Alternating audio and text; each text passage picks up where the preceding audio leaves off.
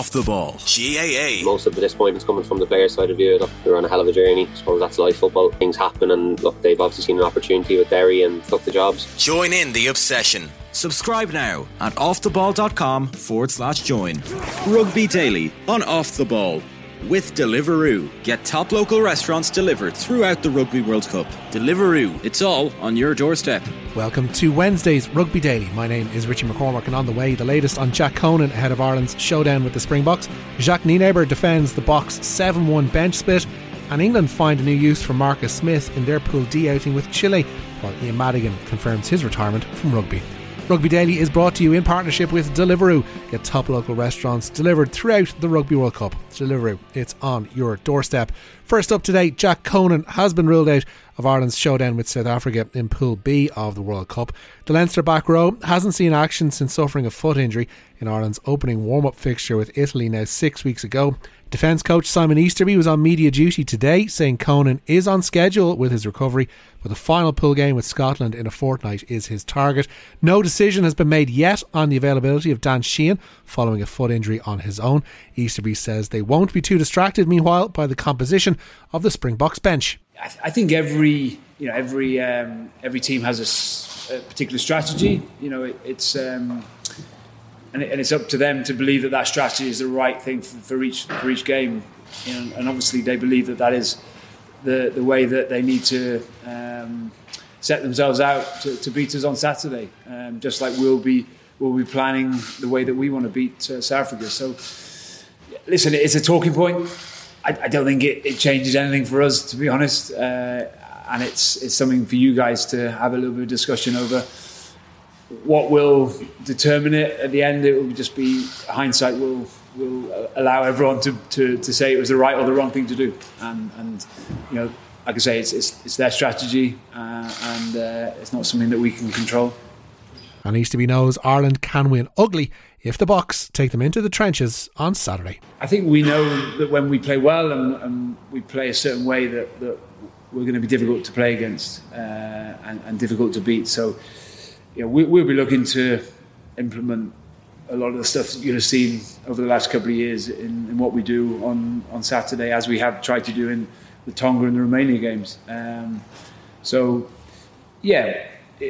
think we haven't had to win ugly, as you call it, maybe too many times. I thought what we did in Samoa, against Samoa in Bayonne, was, I guess, another way of winning a game when the conditions weren't suited to playing with width and too much ball in hand.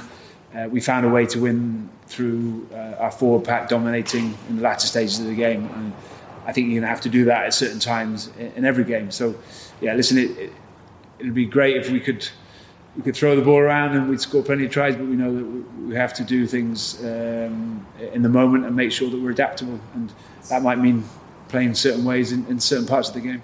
As you've heard there, the Springboks went early with their team selection last night and opted for that 7-1 split on the bench. They've made 13 changes personnel-wise to the team that brushed Romania aside on Sunday.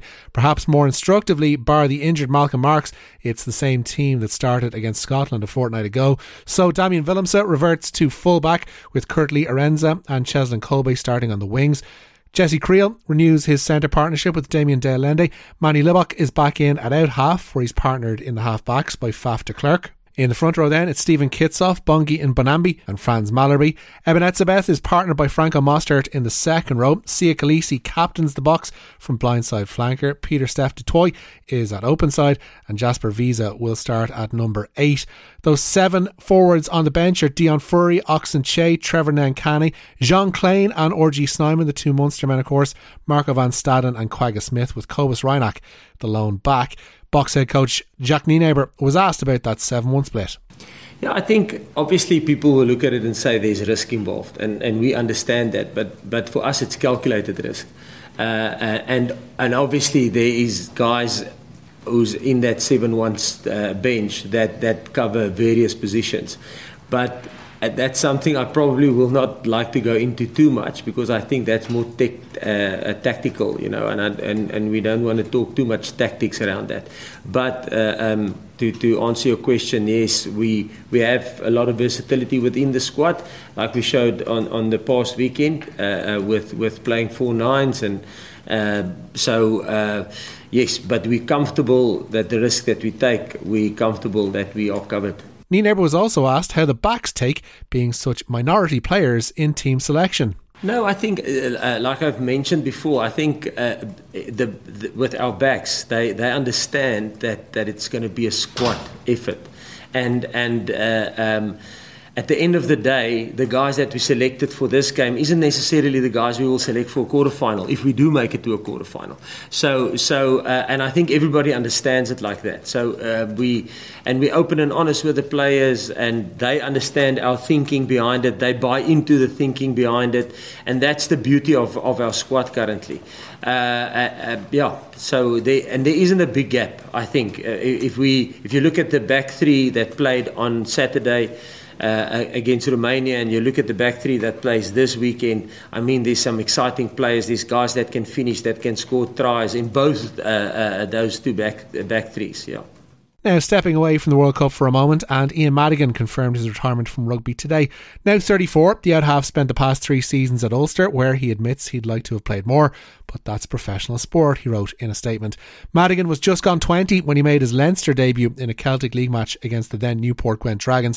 He'd go on to make nearly 150 appearances for the province, but the emergence of a certain Jonathan Sexton saw him used as a replacement during the Heineken Cup wins of 2011 and 2012.